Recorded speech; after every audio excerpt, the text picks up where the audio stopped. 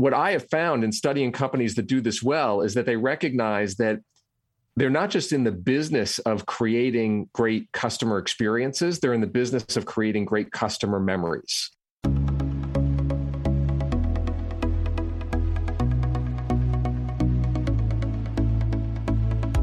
You're listening to Banking on Digital Growth with James Robert Lay, a podcast that empowers financial brand marketing, sales, and leadership teams to maximize their digital growth potential by generating 10 times more loans and deposits. Today's episode is part of the Exponential Insight series, where James Robert Lay interviews the industry's top marketing, sales, and fintech leaders, sharing practical wisdom to exponentially elevate you and your team. Let's get into the show. Greetings and hello, I am James Robert Lay, and welcome to the 175th episode of the Banking on Digital Growth podcast. Today's episode is part of the Exponential Insight series, and I'm excited to welcome John Pico to the show. John is the founder of Watermark Consulting and a leading expert in customer and employee experience. John has been featured by dozens of media outlets, including the Wall Street Journal, the New York Times, NBC News, and Forbes, just to name a few. He has advised C-suite leaders at some of the world's foremost brands, helping companies capitalize on the power of loyalty, both in the marketplace as well as in the workplace. And today, John joins us to talk about his fascinating new book, From Impressed to Obsessed, 12 Principles for Turning Customers and Employees into Lifelong Fans. Welcome to the show, John. It is so good to share time with you today. Hey, James Robert, it's good to be with you. Before we get into talking your book, From Impressed to Obsessed, there's a ton of great insights that I'm excited to explore. But before we get there, what's good for you? Personally, professionally, it's always your pick to get started on this show. What is good for me? What's good for you? Other than speaking with you. Yeah, other than speaking with me. I'll tell you, not to engage in shameless self-promotion, but you know this well because you're an author yourself, but you pour yourself into writing a book. Yes, you do. And so the book, of course, is relatively new. And so it is the good thing right now, I would say, is it's very rewarding to have the book out there, to be hearing the positive feedback from people about it. It's just, it takes a long time to write a book and to do it right. And so I'd say I'm still riding on that crest. It is. It does take you pour your heart, you pour your soul. It is a heavy lift. And as you mentioned, as a fellow author, I want to start there. Why write From Impressed to Obsessed in the first place? What inspired you to go down this journey to begin? Yeah. Something that always bothered me back in my corporate days when I was working in the corporate world, right through to when I started my own firm in 2009, it always troubled me how companies subject customers to all sorts of indignities. And, it's probably only gotten worse in pandemic times. Mm-hmm. We wait in line. We're subjected to a lack of transparency, hidden fees, gotcha expenses. Hard to find people to, answer a question, whether it's in a store or in a contact center. Hard to find people who take ownership for helping you as opposed to kicking the can down the road to another department. And, there's just such incivility and indignity in so many business interactions, be it with customers or even employees. And what I've always found is there are a whole host of very simple, straightforward things that companies and leaders can do to inject greater humanity into those experiences and to remove those indignities. And it just bothered me that more companies wouldn't take the time to do that. And so that was really the reason why I wanted to put all these ideas on paper, because there are limits to how many people I can influence just through speaking engagements or, consulting engagements. And so, that was the genesis of the book. That's why I wanted to do it. Well, I appreciate that. And the lack of humanity, if you will, is one that I am really hoping to inject back into the financial services space, into the banking space. In Banking on Digital Growth, I wrote about DX plus HX equals growth, the digital experience plus the human experience. But then I was like, I got it wrong. And what I mean, and you touched on this before, you mentioned the EX, the employee experience. And I'm so glad, like in the subtitle is 12 principles for turning customers and employees into lifelong fans, because it is a mix of both here. And we'll come back to the point on employees in a bit. But as you opened up the book, I just immediately was like, yes, I totally get this. I had an emotion when you were writing about rap rage. Rap rage is real. And when I read this in chapter 1, I really connected. And I want to start here with the conversation, because if you think about rap rage, I think rap rage can easily be translated into the financial services space. While it might not be physical rap rage, it's intangible rap rage. We get that visceral emotion, negative emotion. What is rap rage for the dear listener? Sure. So rap rage, if your listeners aren't familiar with the term, I'm sure they've experienced what it refers to. And it really talks about the frustration that people feel when trying to free a product from a nearly impenetrable package. And, a classic a culprit of rap rage are those, they're called clamshell or oyster shell packages. Kids' toys, electronics, LED light bulbs come in that packaging. And, it's just, you got to get out the screwdriver, the scissors, the box cutters. And the thing is that once you start ripping it open, the edges are razor sharp. And as you know from reading the book, but many people don't, over 6,000 people a year in the United States alone end up in the emergency room with injuries inflicted from rap rage. They're trying so hard to get the product out of this ridiculous packaging, they actually lacerate their bodies so badly, they need to immediately seek out an ER doc. And the reason that I start a book about customer experience talking about rap rage is because Amazon.com in 2008 launched their response to rap rage, and it was called frustration-free packaging. And it basically meant that they negotiated with suppliers to take these products out of their metal twist ties, out of the clamshells, so that Amazon could just put it in their box, ship it to you, you get it, you take it out. There's no crying or tears or blood or lacerations. Everybody's a lot happier. And this is actually something that's become a competitive advantage for Amazon. Yeah. It reinforces one of their brand proof. It's a brand proof point in terms of how easy it is to work with them, not just to order, but to open up the package that you get. And I think the key lesson for organizations about the rap rage story is really twofold. One is that there is a whole universe of touch points that comprise your customer experience. Many people would look at Amazon and say, hey, the package it's out of your wheelhouse. I mean, once you ship it from your warehouse, that's it, you're done, right? Mm-hmm. But they didn't see it that way, right? Because they understood that was an interaction point that even if subconsciously would influence people's perceptions of their Amazon experience. So they managed that touch point very deliberately and intentionally. And so that's the first takeaway, is that the universe of interactions and touch points that comprise the experience is much broader than what many businesses organize. The second key takeaway, and it gets to something you were referring to a moment ago, is the emotional component of the experience. It's called frustration-free packaging. And it's called that for a reason. It is meant to mitigate frustration, and frustration is an emotion. And the key learning, I think, from that is Amazon was very smart, because they understand that ultimately people's perceptions of the experience they have with you is going to be shaped not by their logical, rational evaluation of the interaction, but by the emotional resonance, how they feel after they walk away from that experience. And that's what frustration-free packaging was meant to address. I can see this being so practically applied in the financial services space and the banking space. While we're not, cutting ourselves on packaging, we might be inflicting pain for a prospective account holder. They're not opening a package, but they're opening an account. They're applying for a loan.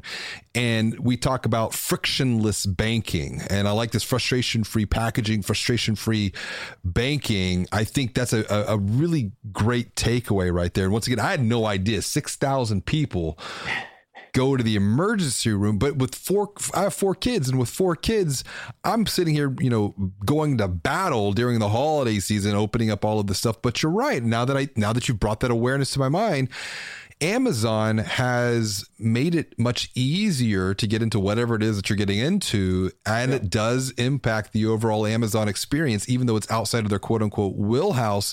It's all of these small little micro touches that really just kind of, as the sum is greater than the individual parts here. I'm curious, before we go further, clarifying for the dear listener, the difference between customer experience, because that's a word, it gets thrown around a lot.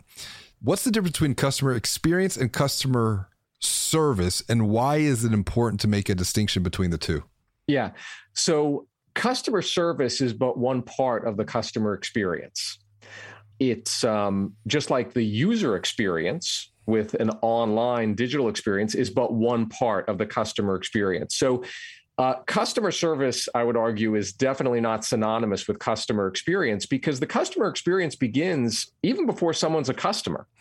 And so, I'd argue that the first time I hear about a bank or a credit union or a wealth manager, I'm not even doing business with them yet, but the first time I hear about them, maybe it's in an advertisement, maybe it is a friend or a colleague who mentions them, right then and there, the customer experience has begun. Yes. Because that's my first entree into your brand and what's being said about you. And then eventually, of course, I sign up, I go through a purchase process. That's part of the customer experience. Actually using your products, whatever it is, that's part of the experience. Now, I still haven't gotten anywhere near service, right? The traditional definition of service, where I need help from someone. And so I do an online chat or I call a contact center. And so you can see that there's just a whole array of interaction points that are completely independent of what people would traditionally define as customer service. I'd also go one step further to explain why it's important to view those two terms as being distinct. And that is that in many industries, the need for customer service can actually indicate a problem with your customer experience. And here's what I mean by that. In the financial services industry, we talked about friction a moment ago, right? A common source of friction in financial services is with the stuff that you send to me on paper. Yes. Maybe it's a disclosure statement. Maybe it is an account statement. But whatever it is, a lot of financial services institutions are not good at presenting that information in a simple, easily digestible manner. So when I get my account statement and I can't answer a question, a common question that I have looking at that statement, what am I going to do? I'm going to call you. I have the need for service then. So the fact that I needed help is actually an indication of a problem earlier in the experience. Because if that account statement had just been designed differently, right, if it had been simplified, you would have preempted, you would have obviated the need for me to contact you and seek service. And so that, again, is a really important reason why customer service and customer experience are really distinct entities. No, it makes a lot of sense. And I think it's this idea of looking at things through an objective lens, but it's all those micro moments, the things that we take for granted because it's the curse of knowledge. We think that it's clear. Well, it's clear to us because we live day in and day out from this worldview. But if you go to the outside world, that's where I think the confusion begins to set in. That confusion leads to some type of conflict. That conflict, if not resolved, leads to ultimate chaos. And I want to go inwards just for a bit, because as I mentioned before, I got it wrong with my thinking on experience, going from writing book number 1, Banking on Digital Growth. Now I'm writing book number 2, Banking on Change. It's the idea of the employee experience. And I appreciated that being addressed in the subtitle of the book, and the point that you made in chapter 2, when you ask the question, are my employees my customers. What's your take here, considering the great resignation and that we keep reading and hearing about? Yes, I think that the Great Resignation and really the entire shift of power, if you will, from employers to employees, just given where supply and demand is with the workforce these days, I think it only underscores the importance of companies focusing on the quality of the employee experience. And as you note in the book, I make the argument that employees are a type of customer. Granted, it's a different type of relationship. They're not paying you, you're paying them. But nevertheless, they, just like a consumer, are trying to derive value from the relationship that they have with the company. Right. And so as such, I think it is important for companies to deliver value, impressive value, so that employees are drawn to want to work at that institution and they want to stick around. Yep. What I have always found in my experience is that the things that foster engagement between a business and an employee are not all that different than the things that foster engagement between a business and a customer. Yes. Things like, are you responsive to me? Do you communicate with me clearly and transparently? Do you advocate for my interests? Do I feel better after I have interacted with you as compared to before? And so there are so many similarities in terms of how you create a positive, loyalty-enhancing experience with employees versus customers that my argument is the same techniques that beloved businesses like Starbucks, Costco, Disney, Amazon, the techniques that they are using to engage their customers, they can be applied to the employee audience without question. Exactly, because a positive employee experience will then yield a positive human experience that can then be multiplied via positive digital experience. Yeah, and it is a flywheel here that can be very powerful because, to really break it down to brass tacks here, just take a contact center, for example.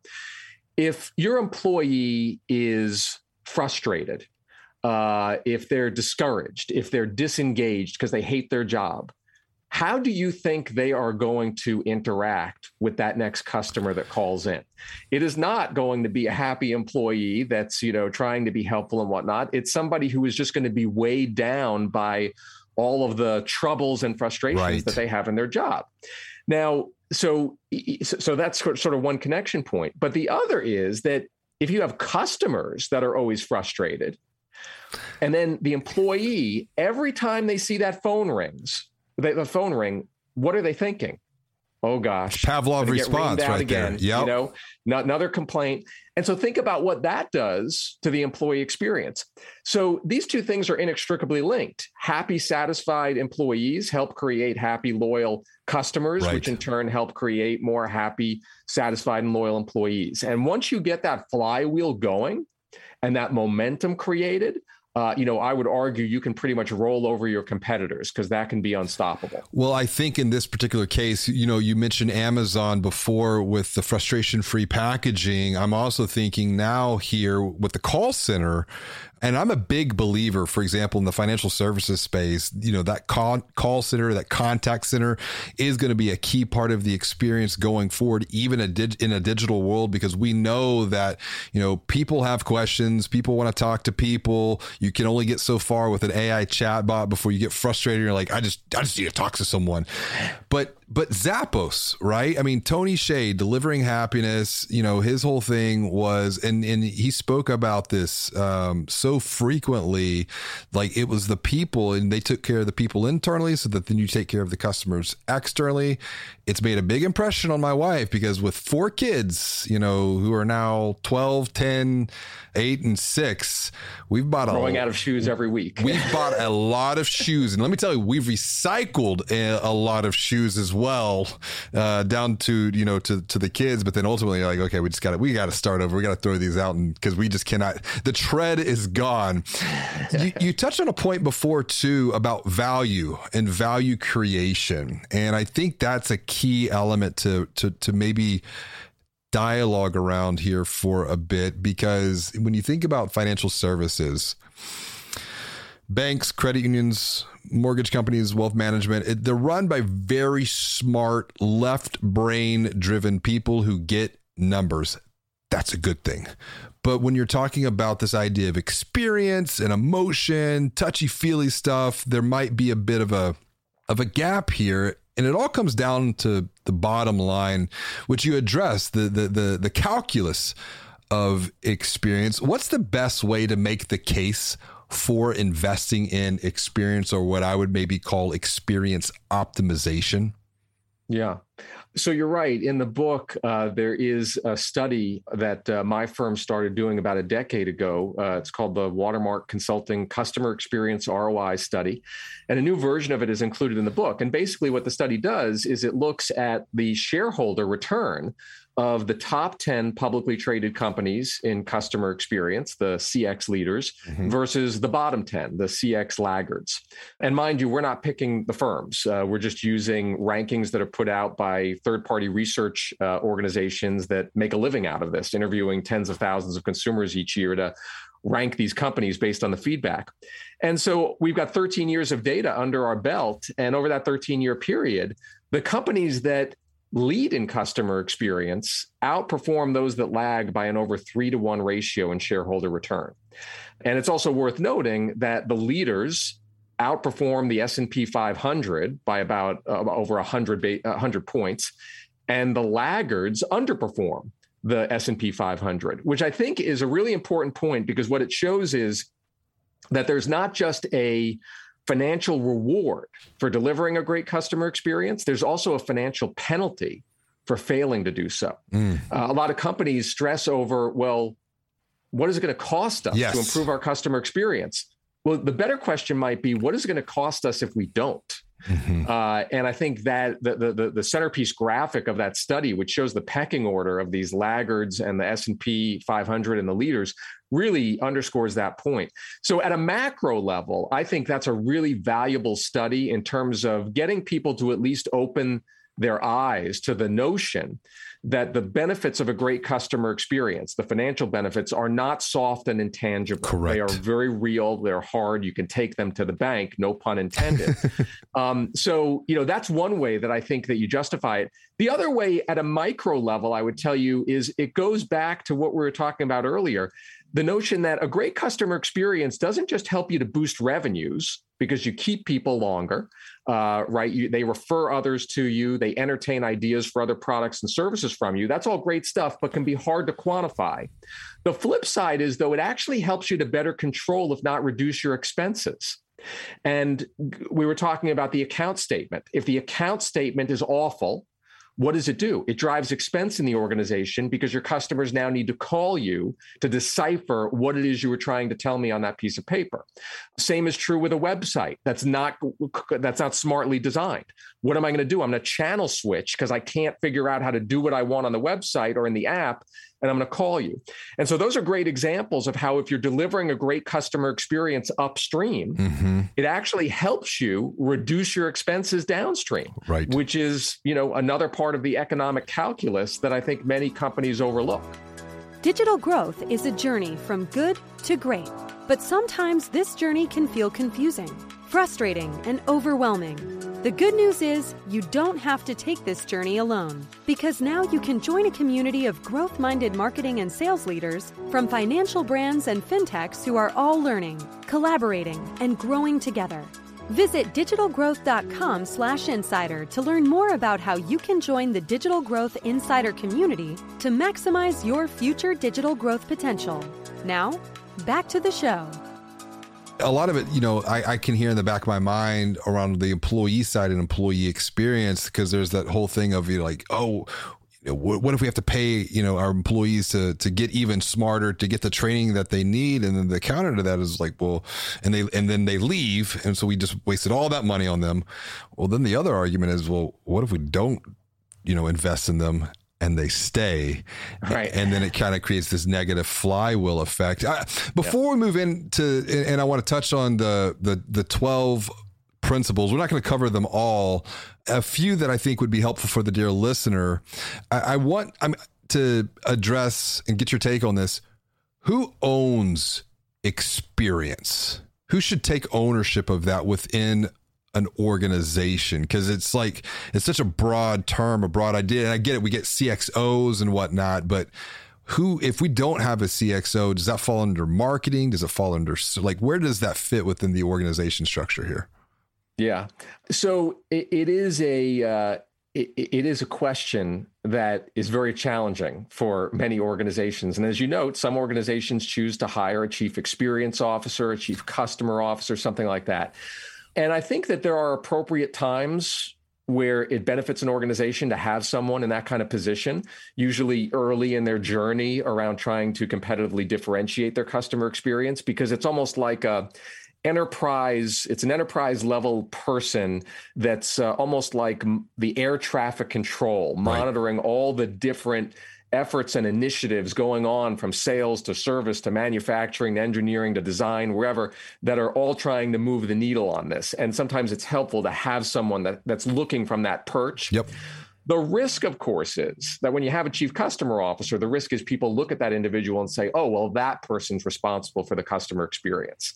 And that can be problematic. Yes. Because what everyone needs to understand is that they have a hand in shaping a certain part of the experience. And going back to what I said earlier, that experience is informed by a whole array of interaction points. There is not just one person that's responsible for all of them. You need to make sure that your backyard, your little part of that experience, is pristine, is exceptional, is engaging. And, at certain points, this actually comes down to an individual. My definition of customer experience that I put in the book is that customer experience is how customers feel about their interactions with you. Now, I use the word you as opposed to your company, and I did that very deliberately because oftentimes it is about you, the individual, the one who's writing an email to the client, the one who's on the phone with a client, because at that moment, you are the face of the brand. Yes. You own the customer experience. And so I know that a lot of people say, well, if everybody owns it, then no one owns it. But to me, this is sort of like, who owns doing business in the organization? Well, nobody does. I mean, we all are part of that. Well, customer experience is the same thing.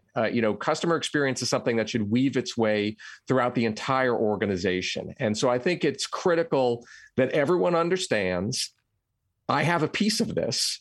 I own it. And if I don't do my little part, the rest of the dominoes are not going to fall right. I like that idea that at more of that corporate executive level, that CXO level, that's more of like vision casting, strategy. But when it comes to the brass tacks execution, it really trickles down into teams then trickle down into the individual. And maybe a really good question for the dear listener just to ask themselves, regardless of where they sit within the organization, when I send that next email, when I, make that next phone call, put yourself on the other side. And if I was receiving this message, how would that make me feel? And look at it through an empathetic lens. And it's this idea of moving into application. You have these 12 principles, and I want to cover a couple of them here. And starting with the first two, because you mentioned creating peaks and valleys and finishing strong are two early principles to apply the thinking that you share in the book. And I think they're interconnected. Yes. Here. Can you expand on this idea of when it comes to creating and optimizing experiences, creating peaks and valleys and finishing strong? Yeah, sure. So it is a central part of the book. Those two principles are kind of foundational because they really relate to how we remember our experiences. And, the book is ultimately about the cognitive science behind a great customer experience, because what I have found in studying companies that do this well is that they recognize that they're not just in the business of creating great customer experiences, they're in the business of creating great customer memories. Because I would argue that how people remember their interaction with your business is even more important than the experience itself. You think about the bank, for example, that you've got a client at a bank, and maybe that individual is asked by a family member at Thanksgiving, hey, I'm in the market for a new wealth manager or a new bank, or I'm looking for a mortgage. I remember you told me you do business with, Bank XYZ. What do you think of them? the next thing that's going to come out of your client's mouth there is not going to be based on the experience they had with Bank XYZ. It's going to be based on what they remember about that experience. And the way our brains are wired, those two things actually can be very different. And that's where the peaks and valleys in finishing strong come in, because the way that we remember our experiences is not like a continuous streaming video.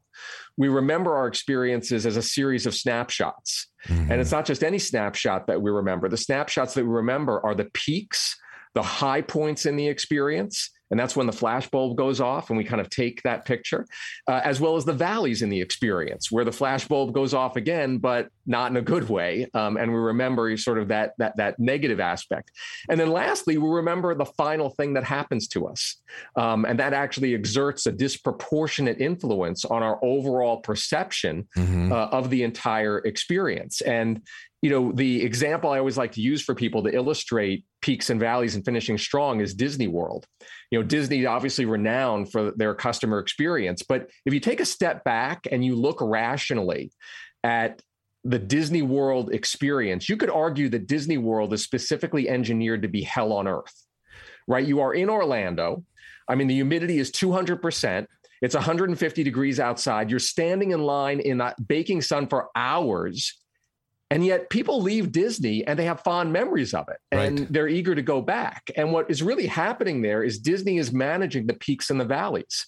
Their Imagineers, for example, are making sure that the attractions are so spectacular that it's creating a peak that comes at the end of the interaction and it eclipses all of the negativity of waiting in line. Yes. And so that helps to overshadow it. And so what you walk away with are the memories of those peaks. And that's why people rave about their experience at Disney World.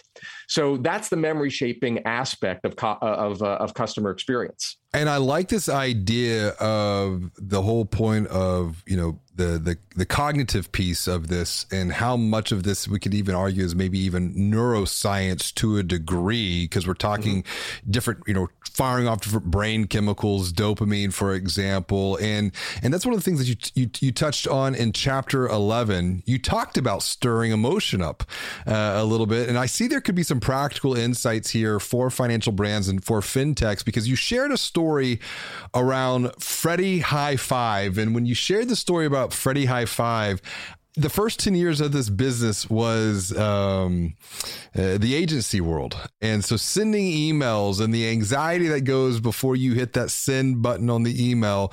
I don't want to give too much away, but I want to set the stage for some context. Give the dear listener some perspective into Freddie High Five and what's the backstory here of stirring emotion. And before I leap into that, I just want to say I completely agree with you that I think the principle around stirring emotion has tremendous relevance in the financial services arena, because think what people get emotional about is their money. Yes. Right. I mean, whether you are helping them to build their nest egg or if they're taking a hit to their nest egg or to their savings. I mean, there's a lot of emotion in money. And so I like that you're focusing on this one, because I think it's very relevant in this space. So Freddie High Five. Freddie is a chimpanzee that's the mascot of MailChimp, which is a service that's dedicated to email marketing for small businesses. And MailChimp has been hugely successful. They were just recently sold for over $10 billion, I think it was, oh my gosh, it's eluding me who it was. They were just sold to another organization after being private for quite a while. But Intuit picked them up for $5.7 billion in cash. Okay, Intuit, thank you. So, tremendously successful, and they had super fast growth from like nothing to being the premier provider of small business email marketing services.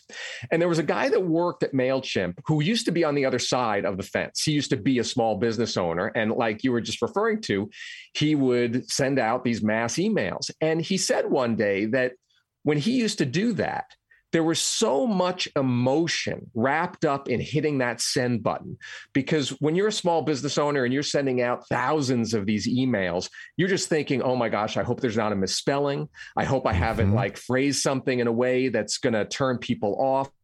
there's just a tremendous amount of anxiety. And then when you actually do hit the send button, there's this feeling of accomplishment, like, I got it out. And so he said to his MailChimp colleagues, he was like, back when I did this, I wish that somebody after I hit send would come in and just kind of pat me on the back and say, good job. And so he came up with this idea that when you send an email through MailChimp, Freddie, their chimpanzee, pops up on the screen and gives you, it's an animated GIF, and it gives you a high five. And this actually went kind of viral. Like, people started taking videos and pictures of themselves high-fiving their computer screens, with Freddie. And this was, you could look at this and you could say the Freddie high five serves absolutely no functional purpose, right? No functional purpose at all. Yet what it does is it serves an emotional purpose. Yes. Because your customer at that point is primed to experience an emotion, a sense of accomplishment and pride at what I've just sent out. Right.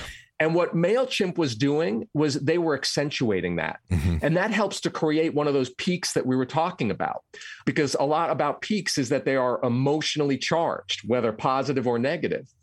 And so that makes the experience with MailChimp to be, it makes it enjoyable in the moment. And it also makes it more likely that it's going to be remembered fondly in the long run. Yes. And so that's what the Freddie High Five is all about. And you can think about how that transfers to the financial services arena. I just got a loan for my business, and I use it to expand significantly. Well, folks in financial services, right, when they're focused on the mechanics and the nuts and the bolts, they're thinking, I processed the loan. Right. We're done. But they don't think, hey, you know what? I should reach out to that client after they close on that big acquisition, or after they finish the expansion of that factory, and just say, hey, congratulations, good for you. Because they're primed for that emotion, and that's a way to deliver it for them, and it's going to reflect positively on the financial institution. And to your opening remarks in this conversation, you talked about it's oftentimes it's the very simple, it's the very practical things that we can do to make positive deposits into a consumer's trust fund that sits between their ears. And sometimes it takes months, years to make enough deposits to, encourage a behavior one way or another. And sometimes then it can take minutes to, we just totally deplete that trust fund because of a bad or a negative experience. And while we don't have time to get through all 12 principles, I want to come and wrap up the conversation here. And I appreciate the thinking. This has been, great intellectual fencing with you here today, John. What does it mean as you wrap up in the book, recovering with style when it comes to experience?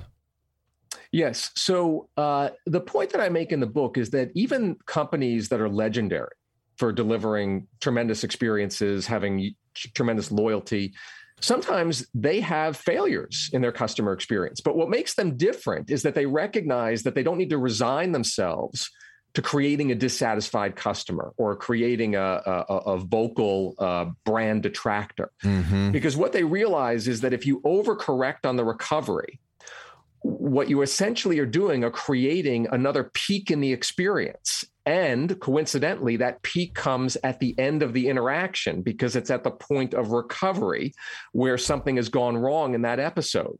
And so if you knock the cover off the ball on the recovery, you can actually end up with a more loyal customer after you have recovered than what you had before the failure.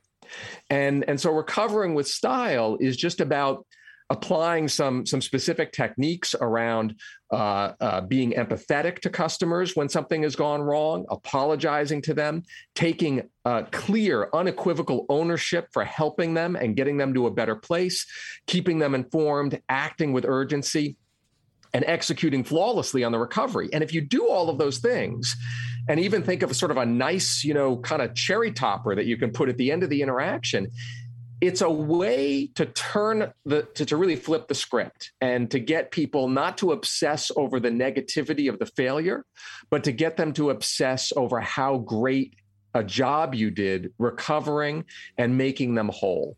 And so that's why it's an important principle, because no matter how good you are, sometimes something will go wrong. and you just don't want to fold at that point. That's just a call to action to approach that resolution in a different way. And I love the anecdote that you shared about Ritz-Carlton in the book and the dress. It was one that I connected with. And it was interesting. I speak a lot about the Four Seasons experience just from my own personal perspective of the world. And my wife and I were talking about this the other day. We've stayed a lot of Four Seasons around the world. And I never had this thought, but I'm like, we don't remember Four Seasons, the brand. We remember the people. And some of them we actually still keep in touch with. Like, she literally just texted someone from Four Seasons Costa Rica the other day just to check in. She worked the kids club at Four Seasons Costa Rica, who took care of our kids when they were really little, and just a great relationship. And we've kept in touch with her over the years. She has kids and she's down in Costa Rica. We're here in Houston, Texas. And it's just this relationship of, like, her name's Karen. Karen was part of that whole brand experience, but it does come down to the humanity of all of this. I want to end on a very simple note, something practical for the dear listener to take all of the ideas and the insights that you've shared here. Let's package them up. Let's get really practical, because all transformation that leads to future growth begins with something small, a simple step that really helps them move forward, make progress on their own journey. What's a small, simple step that you would recommend the dear listener apply when it comes to creating, optimizing experiences at their financial brand? Yes. So I'm going to pick something that I think is especially important in financial services, given that as an industry, it's not an industry that people trust very much. Mm-hmm. It's actually, I don't know if you're familiar with the Edelman Trust Barometer. Edelman is a company that does an annual study of trust across industries, and financial services actually came in 15th out of 16th in their 2022 survey, ahead of only social media firms. And, one important thing, I think, to creating trust is showing customers that you advocate for them. And so, as you know, one of the principles in the book is about being an advocate for your customer. And so the idea that I would leave your listeners with is to always think, how can you signal to your customer that you have their best interests in mind? And that could be as simple as making sure that you never do a cold transfer. That when they're on the phone and another area has to help them, you say, hey, you know what? Let me do the legwork for you. Let me get them on the line. I'll do a quick 3-way conference call so you don't need to repeat yourself. And before I leave you with that individual, I'm going to make sure you're in the right hands, and then you'll be all set. That's a very simple way to demonstrate advocacy, just on an individual level. And then on a policy level, for people in financial institutions that are making policy, think about your policies and ask yourself, does this exude advocacy for our customers? Or does it make it look like we're trying to just line our pockets at their expense? Yes. So advocacy in financial services, I think, is a really powerful tool given the state of the consumer mind in that space. Great point about the cold transfer to the warm transfer, that 3-way, because I've experienced that personally, like working with American Express and American Express Travel.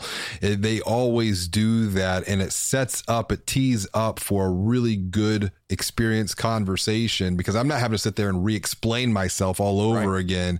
And it reduces that friction, that pain point, and places a positive deposit into my own trust fund here. John, this has been a great conversation. If someone wants to continue the conversation, keep learning from you, obviously there's the book. Where can they get the book, and how could they connect with you personally? Sure. So the book is available at all the major retailers and independent stores. You can actually go to the book's official website, which is impressedtoobsess.com. That's impressed, the number 2, obsess.com. And from there, you can learn more about the book, as well as buy it from any number of retailers and independent bookstores. And if folks want to learn more about me and my services, be it speaking or consulting, you can go to my website, johnpicoult.com, JONPICOULT.com. Connect with John. Get the book. I've read the book. It's fantastic. There's a ton of practical ideas, insights that you can take. And I think a lot of it too is something that I'm big on speaking about, looking outside to grow inside, because there's so many ways that we can learn from other verticals, take some of those best practices and apply them within our own financial brands, within our fintechs, and we'll all get better together because of that. I know that I've gotten better today because of our conversation. John, thank you so much for joining me on another episode of Banking on Digital Growth. This has been a lot of fun, man. Thanks, James Robert. I really enjoyed it. As always, and until next time, be well, do good, and make your bed. Thank you for listening to another episode of Banking on Digital Growth with James Robert Lay. To get even more practical and proven insights along with coaching and guidance, visit digitalgrowth.com/insider to join a community of growth-minded marketing and sales leaders from financial brands and fintechs. Until next time, be well and do good.